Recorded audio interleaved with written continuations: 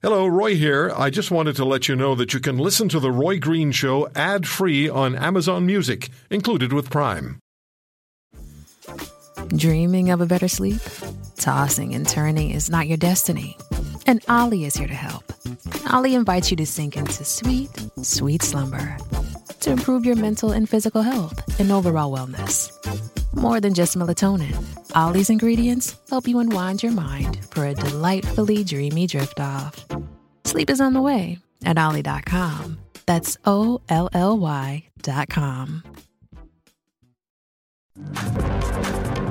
Professor Thierry of Sciences Po University in Paris. He's a former official with the French Ministry of Economy, Finance and Industry, represented France on oil markets and advised on emergency issues at International Energy Agency and European Commission. He's heard the same views and decisions delivered this week by Federal Environment Minister Guilbeault from EU politicians. And Professor Bro points to Europe's resulting massive energy deficiencies. He's done that before on this program, and subsidies for consumers as energy costs and prices skyrocket. Thierry, thank you very much for coming back on the program. We have limited time, but what did you hear from the Premier? Well, first of all, congratulations on Roy on this great interview, because what I've understood from this Alberta Premier is that she is knowledgeable and she understands and she wants to be pragmatic. And the only thing I would like to add is I think it makes no sense in saying some people are evil just because they want to be pragmatic.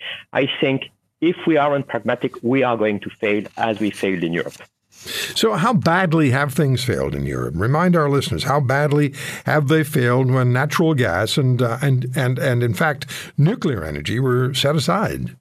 Yes, I mean, just in my country, France, remember the government that's sitting right now in position. It wants to build 8 new nukes, and it was the same government that 5 years ago closed a fully operational nuke because they were stating exactly to the opposite of what you've heard from the Alberta Premier, that we were going to consume less electricity. Completely insane.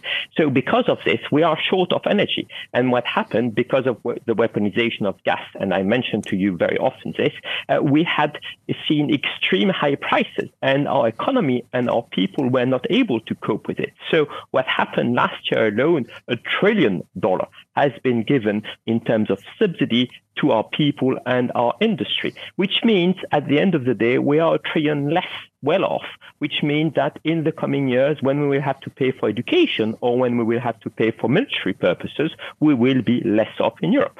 Yeah. And as you pointed out in an email to me earlier in the week, Canada is not in the top 6 of emitters in the world. Canada accounts for 1.5% of total world CO2 emission from energy.